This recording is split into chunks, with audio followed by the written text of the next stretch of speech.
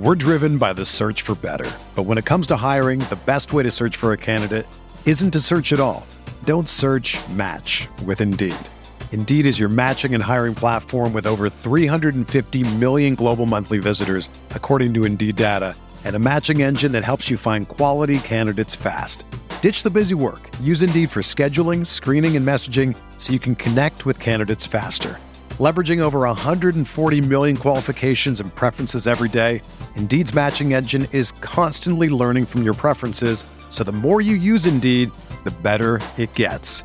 Join more than 3.5 million businesses worldwide that use Indeed to hire great talent fast. And listeners of this show will get a $75 sponsored job credit to get your jobs more visibility at Indeed.com/Blue Wire. Just go to Indeed.com/Blue Wire right now and support our show by saying that you heard about Indeed on this podcast. That's Indeed.com/Blue Wire. Terms and conditions apply. Need to hire? You need Indeed. This podcast episode is brought to you by Coors Light. These days, everything is go, go, go. It's nonstop hustle all the time. Work, friends, family, expect you to be on 24/7. Well, sometimes you just need to reach for a Coors Light because it's made to chill. Coors Light is cold lagered, cold filtered, and cold packaged. It's as crisp and refreshing as the Colorado Rockies. It is literally made to chill. Coors Light is the one I choose when I need to unwind. So when you want to hit reset, reach for the beer that's made to chill. Get Coors Light in the new look delivered straight to your door with Drizzly or Instacart. Celebrate responsibly. Coors Brewing Company, Golden, Colorado. Arteta! What a strike! What a screamer! Ozil and a fantastic goal! Arsenal back in it! And here's Liverpool, lines it up, finds the net. Arsenal are in front. In shocking breaking news, Clive has agreed to give back 100% of what I'm paying him for this podcast. This is the Arsenal Vision post-match podcast. My name is Elliot Smith. You can block me on Twitter, Yankee Gunner. That's right, not a deferral, not 12.5%. This episode, Clive is offering 100% back of his share of this episode, which is, that's definitely going to help some people, let me tell you. So here's the deal. We are going to be celebrating, exploring, discussing the 2007-2008 season this week. A really interesting one because the Invincibles had kind of just about completely broken up. I don't think there was a lot of hope or expectation surrounding that team. A lot of pieces that were not known. Thierry Henry was gone. What would Adebayor be able to do? What's Alexander Kleb all about? You know, just a lot of interesting things. Cesc Fabregas sort of stepping up to really be the leader of the team even more. Matthew Flamini, what was he going to provide? And the team gelled and played some of the best football in the division. I think the best football in the division. And then injuries conspired to derail the season. And then just as interestingly almost, that team broke up really before it started. It was the team that Arsene built to be the team after the Invincibles, and it had a brilliant season of beautiful football and then basically stopped existing before it ever got to do anything beyond that. So we'll do a pod about the season. Clive and I will do a rewatch pod of a North London derby from that season, and then we will do an aftermath pod about how that team broke up and sort of what it meant for Arsene and the project, and as we tried to sort of rebuild again sooner than maybe we had intended and why that happened. So it should be interesting, but we've got to talk about Mesut Ozil. Anyone ever get tired about talking about Mesut Ozil? Certainly not Clive. You can find him on Twitter at ClivePAFC. Hello, Clive. Hello. So why don't you sort of recount for us? You do the news. Breaking news. Recount for us how you would describe the developments of the past few days with respect to what the players have agreed to do, the position they've been put in, and now the news that's starting to come out about Ozil. Like, how would you characterize what has happened just sort of factually? I suppose I think we start from last week when the club did their first announcement, what they were doing with the executive board taking a 33% cut, what they're doing in the community. And it hit me then what they're doing for the fans regarding refunds. It hit me then they wanted to do an all-encompassing message, but the players weren't in a position to agree what they were going to do. And then we started to see the rumours around 12.5% cut, and we started to see the things that this will be going on for a year. It's going to be performance-related regarding where we finish in the league, whether it's Champions League, we get a percentile back. in the Europa League, get another percentile back. And if you finish outside of the top European places, then potentially you get nothing back. And this is very different to what we've seen across Europe.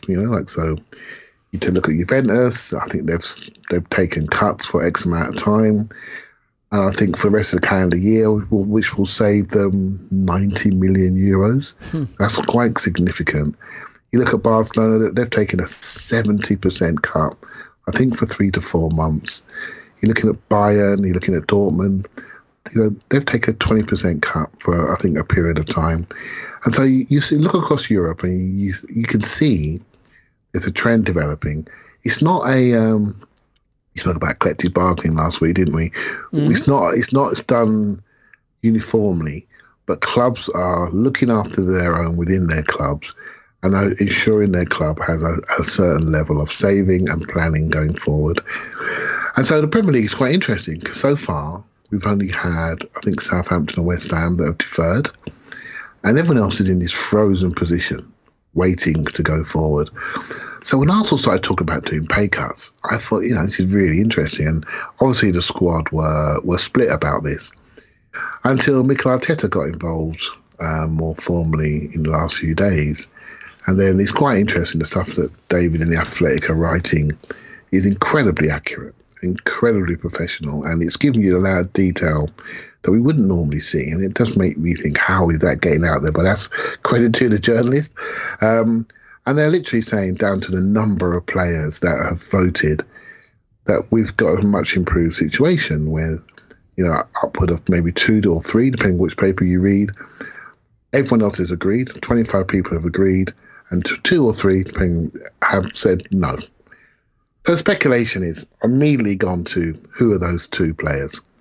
Well, actually, no one cares about who the 2 or 3 players are. They care about the one, and we all know who that one is. And potentially, we don't know 100%, but it looks as though Mesut Ozil has decided not to agree that pay cut in the immediate term until he finds out more information about where his money is going to go and how it's going to be utilised, where it's going to end up potentially.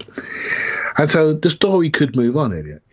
We could find out by next 2-3 days that he decided to take a 25% cut because he's a higher salary earner. And so there's been so much damning today publicly by Arsenal people, non-Arsenal people. The reaction you get when perceived privileged people decide not to do what the rest of the team is doing. And that does open up a lot of discussion, a lot of questions, which I'm sure we'll discuss. Yeah, so it's tricky because I don't want to relitigate the debate we had the other day. I do think that it's kind of interesting that a part of this is tied to getting into the Champions League or the Europa League, because obviously that would generate more revenue, but these players already have bonus structures for those achievements. That's part of their contract as it exists. So now basically what you're saying is we're going to create essentially a further bonus, the ability to win back the wages you were already supposed to get through this performance. And I sort of have a problem with this, Clive, because if what you're saying is the reason we need this money back from you is this unexpected, force majeure, one-time, extraordinary loss of revenue due to the pandemic, that then when the regular revenue comes back, assuming it comes back, you either have the money or you don't, or you just don't give it back. But tying it to sporting performance to me is a little weird, because the sporting performance and the pandemic are 2 totally different things. I guess what you're saying is we'll have more revenue, so we're willing to give it back to you at that point. But I digress. Look, I think there's a few issues to pick apart here.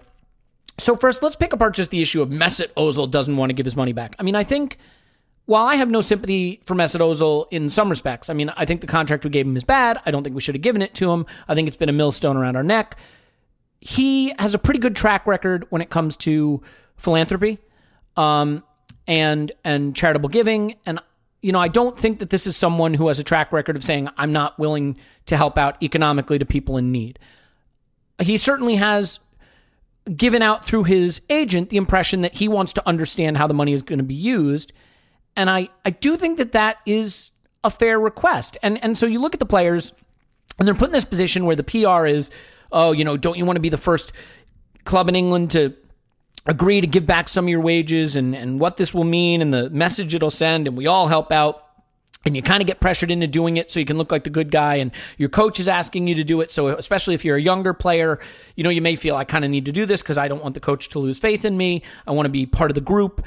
And yet there's no clear delineation of what the finances are, how it's going to be used, how it's going to be allocated, what the real need is. Are you doing it because it's needed and it'll be applied appropriately? Or are you doing it because the owner sees leverage to get some wages back? So, how do you feel about Ozil wanting that clarification and sort of having a right to expect it? I think it's. I think all the players should want that clarification. We're trying to. I always look at it and say, what type of club are we going to be on the end of this? And I think the players want you to know that all the people that support them are going to be okay, right? So, and that's the clarification they needed. And I think Ozil wanted more clarification. And I'm surmising here, but I also want to look beyond that, Elliot, because I agree with you. It's not Ozil's fault that we gave him that stupid contract, right? That's our fault, the club's fault. So immediately that provokes suspicion. And he's not the only one who's getting too much money, in my opinion, but there you go. So immediately that suspicion is there. Are they course correcting? Then you look around the rest of Europe. That's why I wanted to quote the rest of Europe. And many, many clubs are doing this because it's a simple case of mathematics. There's no revenue coming in and all the expenses are the same. Mm-hmm. And so what can we do to balance that out? The interesting thing about Arsenal is they've done it for the whole of next season. And that really tells me the seriousness of this situation. And what Arsenal have done, and I think this may end up being a smart move, by doing something like this, they can now plan. They can now plan on one part of the balance sheet. This is our wage bill. And if we succeed on the pitch, this is our wage bill. If we really succeed, this is our wage bill.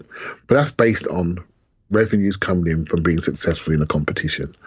So they can now plan. They can now forward plan. And we all want, selfishly, we're sitting here with many different concerns about life, economy and health. But the people listening to this podcast also think about transfers coming in.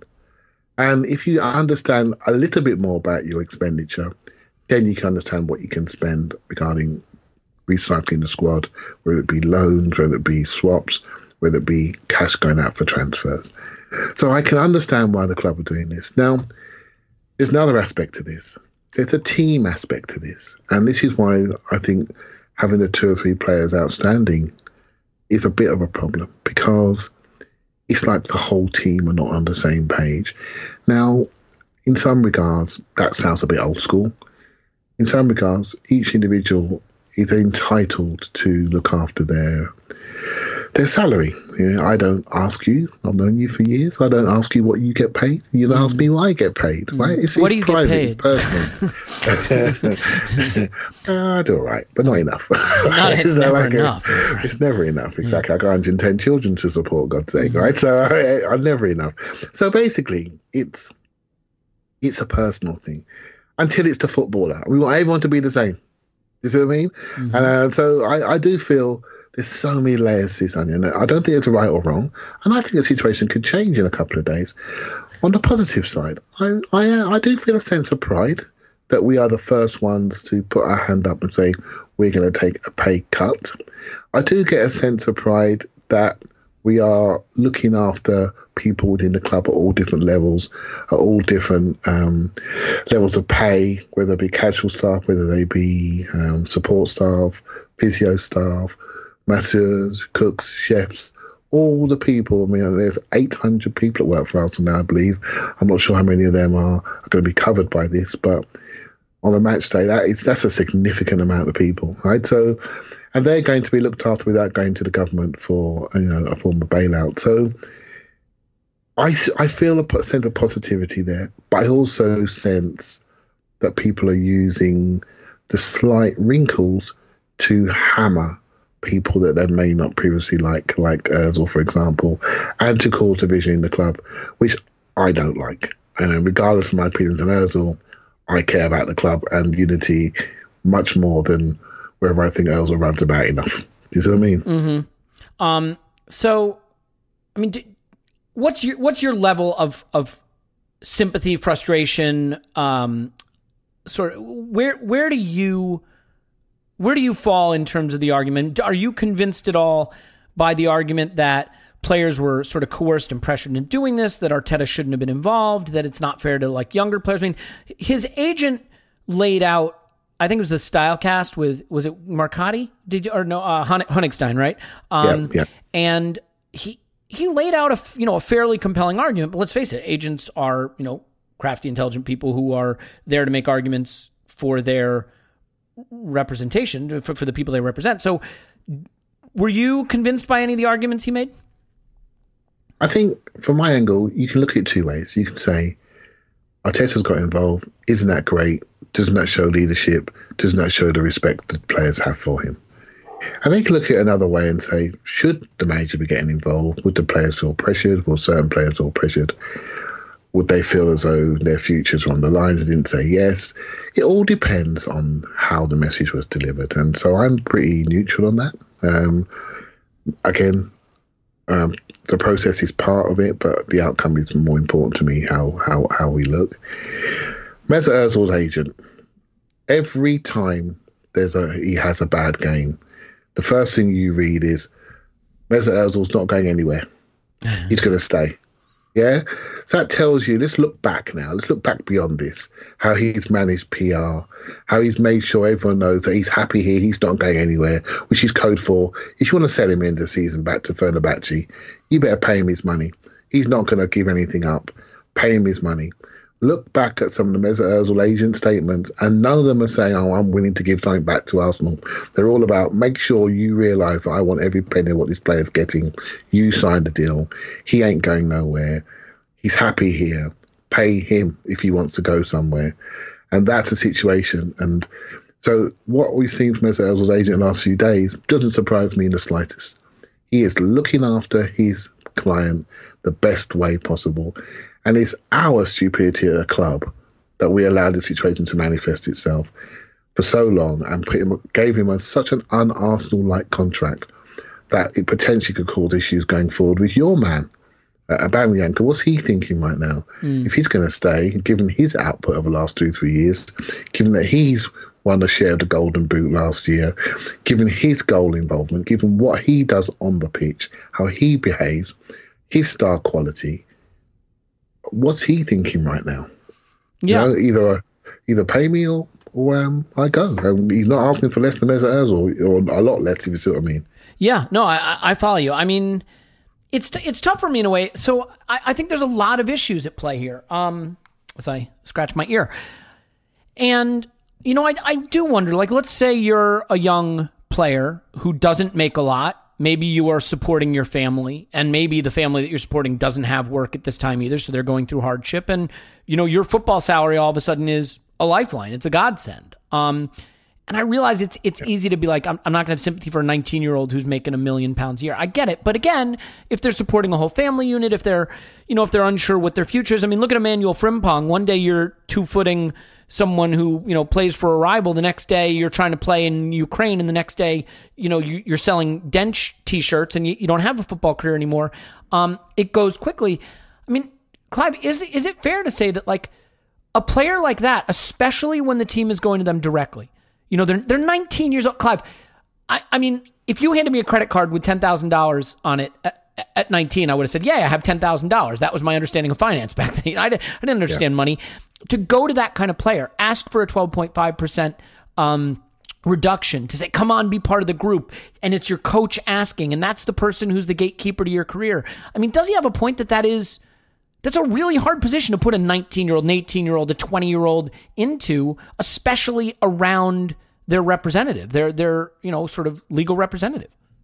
Yeah, it is a challenge. And I think, I'm assuming this was done in a sort of a player conference call when all the players were involved. And the way the dressing room tends to work is that players do go into it in a level of solidarity. The bonus schemes are normally, let's say well known, but there are clean sheet bonuses, goal scoring bonuses, where you are in the league table bonuses, and these bonuses are really important. The base salary is one thing, And, don't always believe what the base salary tell or what people are earning. It's the bonuses that make the difference. How you perform, how you score, assist bonuses, things like that. This really does exist massively, and it's a big part of the dressing room culture. And bonuses can really define how someone even passes to each other. Trust me, they're not passing if they're on a 25 grand goal bonus. They're just not doing it, right? So these things happen in unsuccessful teams, and players get called out. It's such a unique time at the moment, and things like, for example, when Dele Alli was on a low away to Spurs when he first got there, what we don't realise, very, very quickly when he started to score, he got a £8 million Adidas boot deal. And these things all go part of it. There are other revenue streams that come into a footballer. The problem is right now is I'm not sure how many boot deals Adidas are going to be laying out at the moment, given the fact that they are under threat. They are potentially asking for a bailout. Something like Adidas. Can you believe that? And there are issues regarding Bayern Munich and Manchester United and Arsenal, and Real Madrid as their sort of top 4 or 5 clients. There's even, I read something that potentially next payments or their sponsorship deals could be under threat. Now, whether I believe that or not is one aspect. But there won't be too many boot deals coming to Bukayo Saka right now, for example. So that is a situation where everything has frozen. And to survive and go forward, there needs to be a deep breath and a contraction. And given the fact that your player wages are a massive part of your outgoings, that's the first place you go. Right? So, well, yeah, okay, go ahead. Sorry. Go ahead. No, I was just going to say that is the first place you go. And it's an obvious thing. And it may not be immediately palatable, but I do think, Elliot, as this whole situation pans out over the next few weeks and months, we can look back and say, you know what? I can see why they did this. Because I don't think we're anywhere near through the woods. And I'm not being Nostradamus when I say that. There potentially we will lose almost a season of match day revenue. Potentially. That could easily happen, And I think that's close to, was it 90 million quid plus last year? So that's a lot of money, and we're only looking to scoot back 25 mil via this waste cut, of which, if we are successful, that will be repaid back in the main. So you can see the numbers are just not adding up. This is a very serious situation. Yeah, so here's a question, right? What's the wage bill roughly? Like 180? Is it all the way up? All right, so 230 million pounds, okay? So, fifth highest in the league. Yeah. So 230 million pounds, and just off the top of my head, 12.5% is 28.75 million pounds, right? So 28.75 million pounds, I can't help, again, just going back to the idea that, and you saw already in the news that Stan has agreed to put a personal guarantee to cash injections, presumably loans for the club. And you can dismiss that or hand wave that. I will admit that is important, because by putting up that personal guarantee, rates will be lower, payment terms will be better, they'll be stretched out longer, there'll be less collateral needed, things like that. You're not collateralizing the debt against the club, right? You're doing it with Stan's other holdings, is sort of how I understand that. Maybe I'm not understanding that properly because I'm not, knowledgeable. But I just look at 28 million pounds, Clive, and I say, 28 million pounds is an amount of money to cover losses that the owner and the ownership conglomerate can raise. There's a lot of ways that you can fund losses, right? So you can fund losses through debt. You can, sell equity, raise equity, right? You can sell off other holdings, other assets. You could sell the club if you feel it's a loss that you're not willing to stand. When you become an asset holder, you have risks associated with the asset. And KSE owns a lot of assets. And all of these assets are going to be taking losses right now. And there are lots of ways that KSE is going to try to fund that. He has the ability to mortgage. This is a real estate magnate, a guy who's got almost unlimited real estate. He has holdings in Walmart that he could borrow against at almost no cost to raise almost unlimited resources. So again, I just want to be clear about a point I made the other day. And I'll get to a point with a question that I have for you, though, Clive. So Okay. When you look at Arsenal being a holding in a conglomerate that has billions of dollars worth of assets across its portfolio and access to billions of dollars in capital that it can raise in a variety of ways to fund the operations of those individual holdings and to fund losses.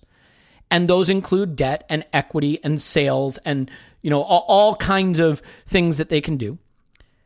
The decision to help fund those losses by taking back wages from employees, even if they are handsomely paid millionaires, is a choice. And I don't think it is a required choice.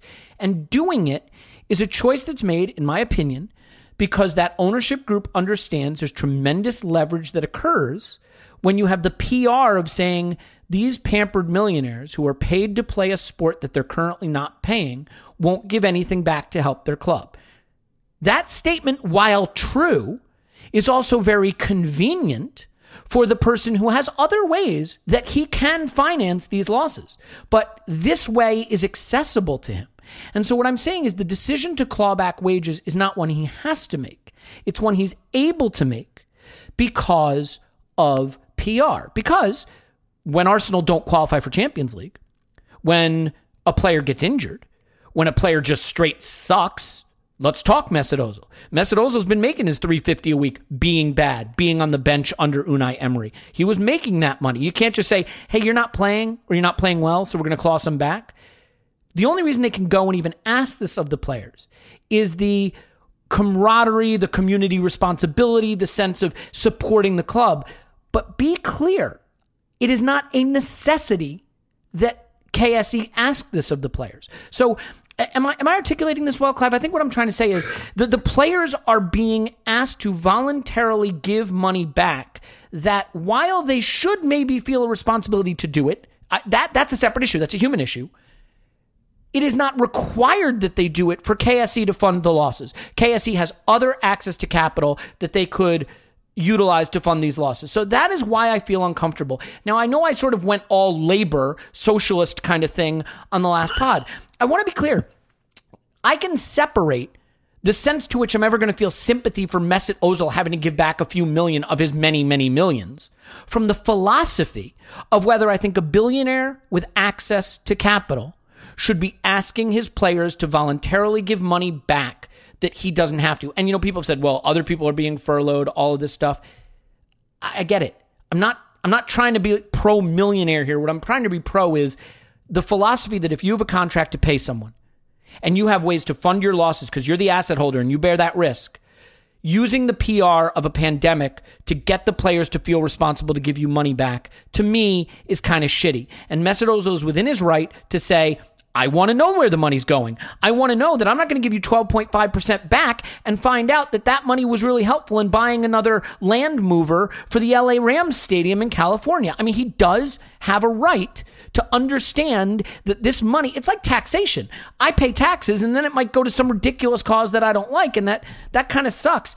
If you're being taxed 12.5% by Arsenal, you better know where Arsenal is using that money. I think that's fair, isn't it?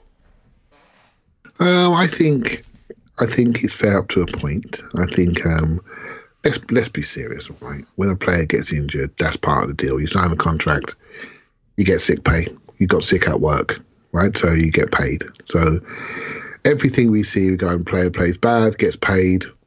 Winston Bogart got paid. You sign a contract in good faith. That is the rhythm and the cadence of football. That is football's model. You win some, you lose some. You find a player out of nowhere, you buy colour toy for $200,000 and he ends up being an invincible centre-half, right? And so you paid him $40,000 a week, wherever it was. And then you have another player like Mustafi, you pay $35 million and he can't, he can't trap the ball. It's football. It's the rhythm of football. You win some, you lose some. But this scenario is not written down in anyone's contract. This scenario hasn't happened in our lifetimes and in our parents' lifetimes.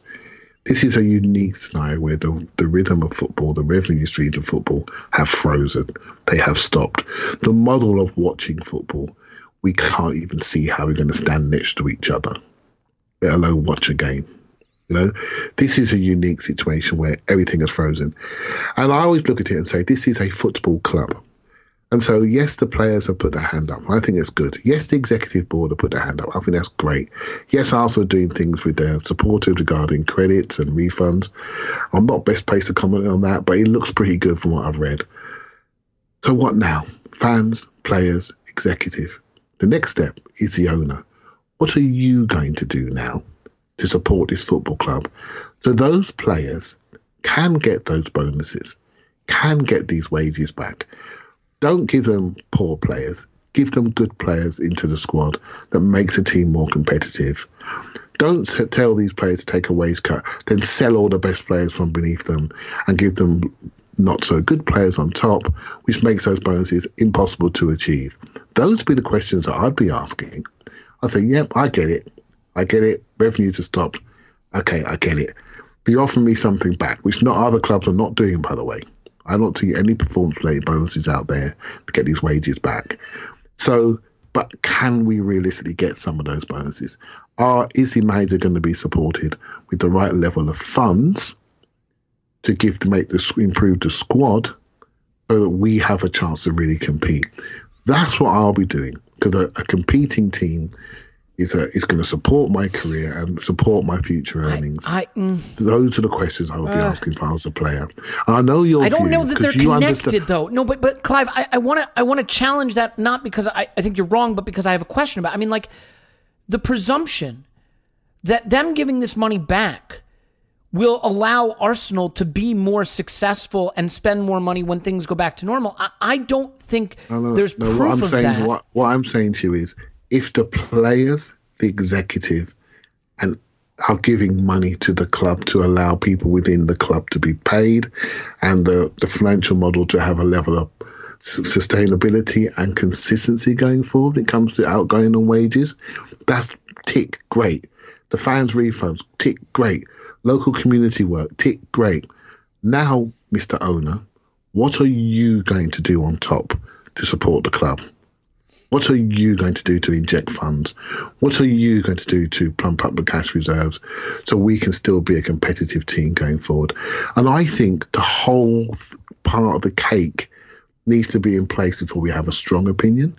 I think because, Elliot, you have a knowledge about raising finance and debt management, your brain immediately goes to that because you know the possibilities. You know more about potentially what Stan's doing in the US. When you think about his stadium that he's building and the fact that's going to be delayed, going to cost him $1 billion, that delay, where's that coming from, by the way? You know? And well, so let me ask you a related question. So how about this? Let's say this pandemic never happened. Wouldn't that be amazing?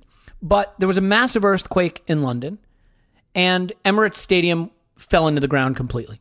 Fell completely into the ground. Who bears the risk of that happening? Well, the club would have the ownership would bear, the owner of the asset would bear it. The owner of the asset would bear it. And if he went to the players and said, I want some money back from your wages so I can build you a new stadium, we'd be like, that's absurd. No, you own the stadium, you own the team, you own the asset. It's your risk. This happened. You have insurance. You have other ways you can collect. The players don't owe you anything. Yeah, and you're absolutely right. And in that scenario, there would be insurance because you would insure your buildings, right? So you would get it. But I hear what you're saying. You're talking about the principle. Right, but insurance is just another way of saying you have access to capital to fund the losses that doesn't have... And by the way, I don't want to push back too strongly. Let me be clear. I said this on the other pod. If players want to do something to help in the community, help their fellow workers, they should. And no, of course. And by the way, yes, of course. And if they are happy to give this money back, and feel confident that it will be used in a way that benefits people who need it within the club, that's great. I do think it is fair to wonder if it will be used that way, if it is needed that way. And let me just poke holes in the idea that it creates unity, Clive, because I do want to propose another scenario to you. Let's say you are a teenager like Bukayo Saka. And what does he make? $5,000 a week? $3,000 a week? I mean, he makes, okay. 3 to 5, yeah. I got news for you. $5,000 a week is, I mean, what is that? What does that even come out to a year? It's about a like meal, I think. No, gosh, it's like $240 or something. Let me just okay, yeah, sorry. Yeah. It's $260,000 a year. Now, I get it. You're not going to cry over $260,000 a year, but let's remember there's taxes. This is all pre-tax. So $260 a year in England is probably for a footballer $130 after tax, right? So he's probably under $100,000 now in total wages hang on, just hear me out for 1 second, okay? That he's going to get this year after agreeing to this payment. And that probably has to pay some family members. Maybe not. Maybe they're rich. Maybe they're lawyers and doctors. But for a lot of players, they take care of brothers or sisters or partners or whoever it is. So just hear me out. So now, and there are leaks already coming out about this. Some players felt pressured. Their registered agents weren't allowed to be involved in the discussion. The coach kind of pressured them. So now you're Saka, and you're in negotiations for a new contract with the club. And your agents and you're going, this is a club that not only, was sort of slow to get you a new deal, pressured you without me being able to be involved to give money back so you wouldn't look bad when you already weren't on a lot of money. You're having to give back the same amount as, people like Aubameyang and Mesut Ozil, who isn't even doing it. Are we sure that this club was looking out for you? Are you sure you feel good about the way you were treated here? Because this is also a club that looks like it's in decline. Let me get you somewhere else. I mean, I do think there's an argument that a rift and resentment can develop between players and a coach who pushed them to give some money back and a team that pushed them to put some money back under the pressure of leaked PR. And you may actually be in a situation where some of these players say, nah, screw you. You wouldn't talk to my agent. You took money out of my pocket when I didn't make much already. So I had to do it so I didn't look bad. No, I'm out of here. And I'm not saying that's what's going to happen, but I think if you want to make the argument that it creates unity, I think there is at least an available argument. And look, there's some of this news breaking already, Clive. I'm not just making this up out of thin air. I'll read you something that Mr. Arsenic tweeted, and this is from Sam J. Dean. Fears within the camps of some players that they were effectively pressured into signing up to 12.5% pay cuts, concerns that representatives of the players have been cut out of the negotiations ahead of contractual agreements. So there is a potential other thing that can happen here besides creating unity. Is that fair in your mind, or do you think that's overly worried? I think it's, we know you're a worrier. I'm a worrier. That's why my friends call me Whiskers. but yeah, when you start messing with people's money, you can't predict how they're going to feel. That's true, right? Yeah, so I'm not going to do that, right? But I'm hoping that I'm saying what the club's goals are is unity, and they may not have complete unity. What I was going to say was, Saka won't be on that money for much longer, so that's part. I'm sure his pay rise is coming, right? So whether it's at Arsenal or somewhere else, his pay rise is coming, so that's not a problem, right? Because he's already, I saw a note the other day who the top 10 most valued under-19 players in the world, and we've got 3 of them in our team, right? So in our squad potentially for next year. So, and Saka's one of them. So he won't be in that money for nothing. It's almost dismissed that. But yeah, you're absolutely right. When you start messing with people's money, you don't predict their response is going to be uniformed. It's going to be individual and it's going to be personal. And so, yes, the hope and the intention is for a unified club. But people can react in different ways when they see a reduction. And some people say, absolutely, straight away, yep, we need to do that. And it depends on how much they trust the club. And you could say it depends on their moral compass. You could say many, many different things. But you can never expect 28 people to react the same way to a reduction in pay. You just can't, right? So, but I wouldn't over-dramatize that. That is just life. I mean, and that's, that'd be life in any other organisation which we work in today. An organisation that I, working close to, they've made some reductions in contractor hours, and it's just been done, right? So, and because of various, cost pressures and program pressures, right? So, I've seen other banks furlough staff. It's just these things are happening, right? So, and some people say, you know what, I get it. And some people say, I feel that's a terrible thing. I don't agree with it.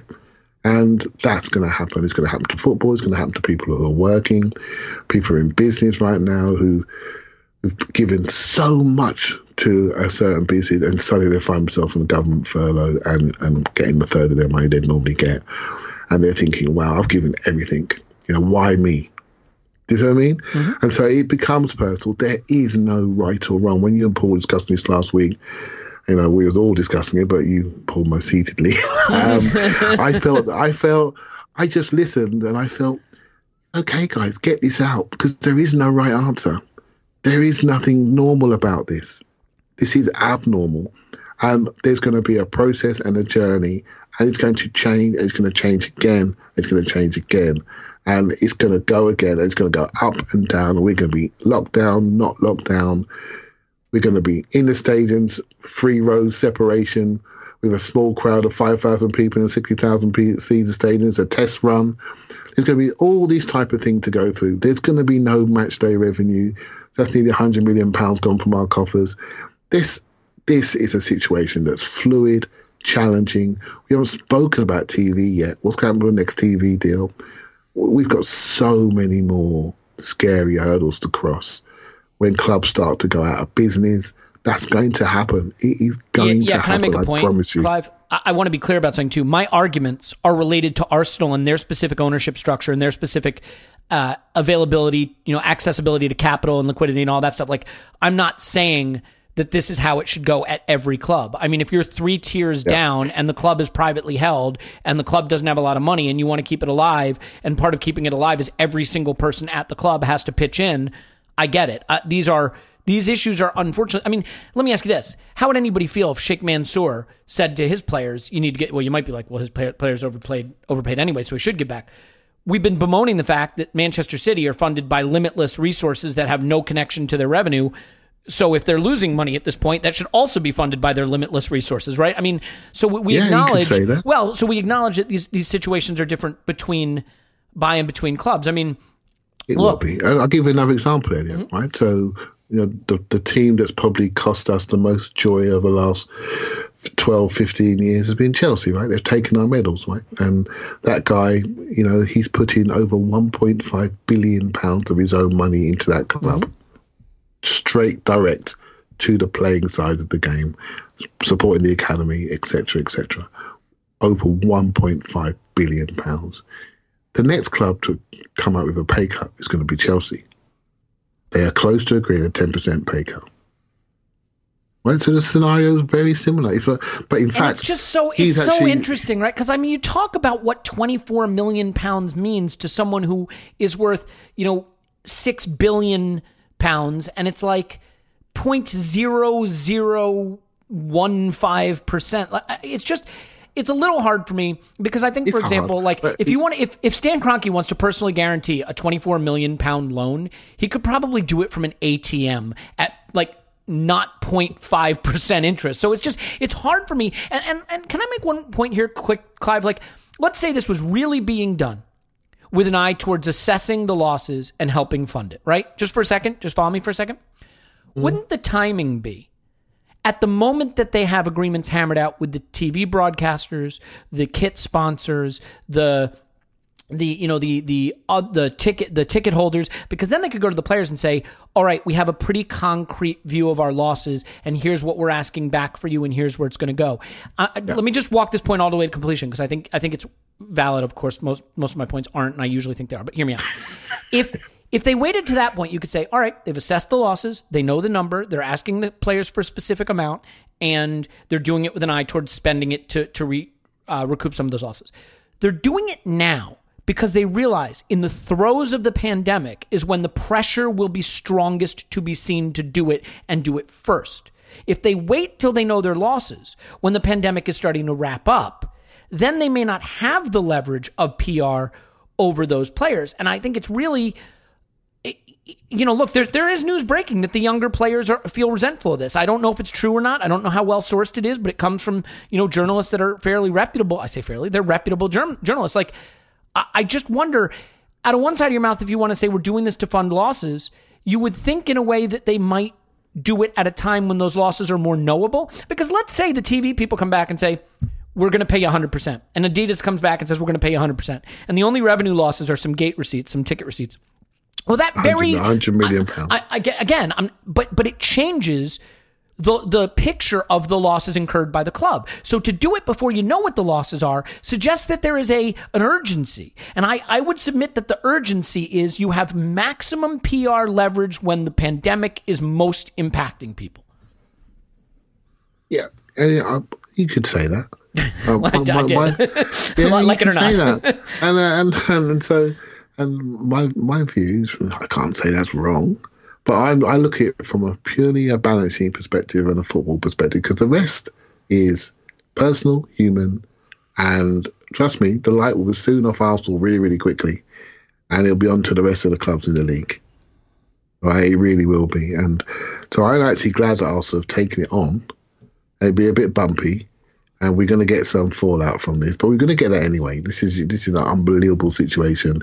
How the hell can we expect us to be smooth through this?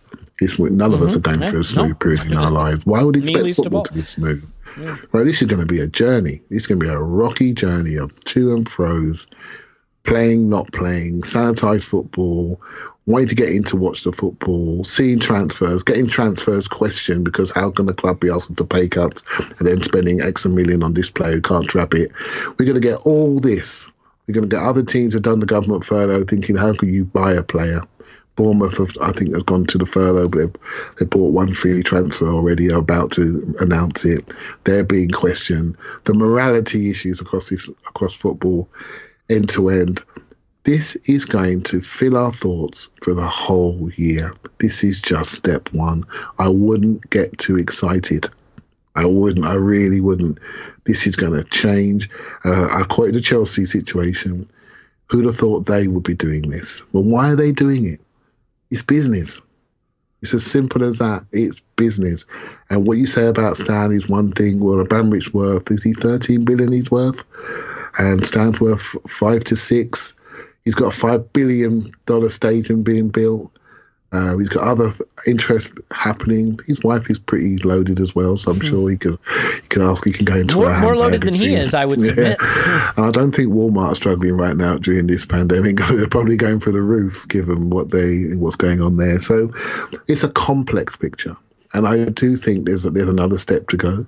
And I am looking at the ownership. I really am. And I was pleased to see that some form of support, when that's being questioned, some form of support, some form of leverage of our own cash reserves. And is he going to put his own money in? Not too sure.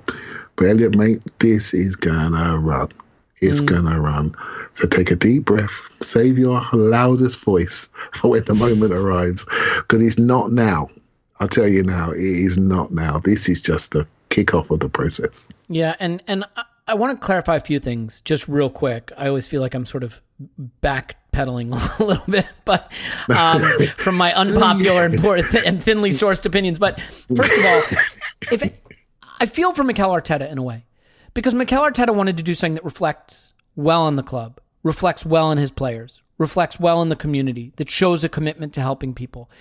And people like me are shitting on that in a way by saying it's just an easy out for Stan. So let me clarify. I think this is a wonderful gesture that Arteta has tried to help engineer with all the right instincts and right goals in mind. My objection is not to him doing it, is not to the players doing it. My only objection is to the notion that it is necessary and to the motivation for leaking this information and creating the pressure on the players, which I feel has sort of nefarious motivations, not from Arteta, by the way, from ownership. I think Arteta's heart and head was absolutely in the right place. I feel for him because he may have unwittingly pitted some players against the club in this by accident, not realizing, hey, an 18-year-old on $3,000 a week may not want to give this up and may feel pressure to do it, and it may weaken contract talks. Again, to be clear, I'm sure a lot of the players participating in this and Arteta himself felt good to do it, felt happy to support the club, happy to support the community and the people that work at the club on a living wage who need this money. And I am proud of them and proud of the club, because the club is people. And some of the people I'm not so proud of, and some of the people I'm tremendously proud of. So I want to clarify that. The discussion is more about the need to do it, what we allow from billionaires and asset holders when we let them shift the burden of their losses to other people, whether we should allow that to happen, whether the contributions will be used the right way, whether the timing of it was done nefariously, all of those things. But certainly, with respect to Arteta and the players doing this, I have nothing but pride in what they've done and appreciation for the effort they've made. Yeah, go ahead. I'm glad you said that, because that's how I feel. And remember this, we sometimes think, because we're quite we think we're well informed, and we are quite well informed. There's good information out there, and that builds a picture, and we automatically feel that must be 95% of the whole picture. We only get a fraction of what really goes on. We don't know the individual conversation with the younger players. We just don't know. We don't know when their contracts are going to get renewed and how that's going to be covered. We got some very good young assets at Arsenal. It's probably the best it's been since Michael Thomas Rocastle days. Mm-hmm. It really is. And if Arsenal mess up, they deserve to be shot. There's no, given the fact that I think the future of football is in young players, and we are unbelievably well positioned to actually benefit. And what we've been through this year, watching young players make mistakes, go up and down, there are going to be a lot of teams looking at their academies right now and trying to lose some of the higher earners on their books, let them go for free transfers and go to earn their pension somewhere else. And then they're going to be playing younger players because that's the future. And so we do not want to take the advantage that we have worked so hard to build and then mess it up like this. And I don't believe they're going to do that. I believe that these situations will sort themselves out with some younger players, and it's going to be bumpy, and it is going to be rocky, and it is going to be to and fro, and it's going to be leaks, it's going to be information, and it's really important that we are mature enough to absorb that. And I hope we see some more leadership from the top down, because that's where we do agree. I think we need to see something from the top of the tree. To come down and manifest itself in an output that gives people a little bit of hope. The club can't come from the bottom up. It's got to come from the top down. Yeah, and I just hope that this isn't the Ozil in the coal mine. Not that you'd find Mesut Ozil in a coal mine, but the canary in the coal mine, but the canary isn't a canary, is Mesut Ozil, in the sense that, like, the Ozil in the coal mine is this little communication of disunity, disharmony, reflecting a broader dysfunction or dissatisfaction with this process that could actually ultimately jeopardize what we're building, and that would be a shame. I think we should leave it there with the note that, like, we should all support each other. We should all help each other. People who have more should give. We have something to announce on that front, but I'm not ready yet, so I will save it. But I just think in general that it is important to give back. But let's not confuse the owner pressuring players into giving 12.5% of their salary back as being philanthropy. It isn't. It's something different. And so I think there's a lot to unpick there, and I think we did a pretty good job of it. Having said that, again, reiterate, proud of Arteta, proud of the players, wanting to do the right thing, whether it was handled right across the board and whether it's for the right reasons and will be used the right way. That's a story that will continue to run. Clive, you good leaving it there? I am, and I will just say this is happening across football. It's happening across other sports like rugby and other sports, for example. So this is not just about Arsenal. This is, obviously we care about Arsenal, but I think your point about giving back is the point. And now we need to see everyone give back. You know what I mean? And that includes our owner. Yeah.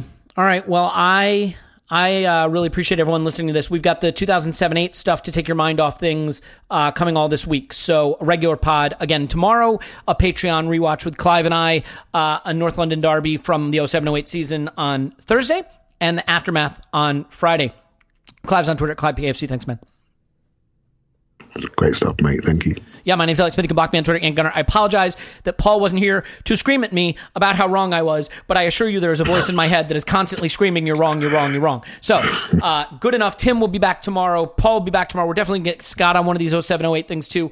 Hope you are hanging in there. Hope you're doing well. We got a lot more announcements to come soon. So for all of you, thank you for sharing this time with us and getting through it together. And we'll talk to you after Arsenal 20, COVID-19.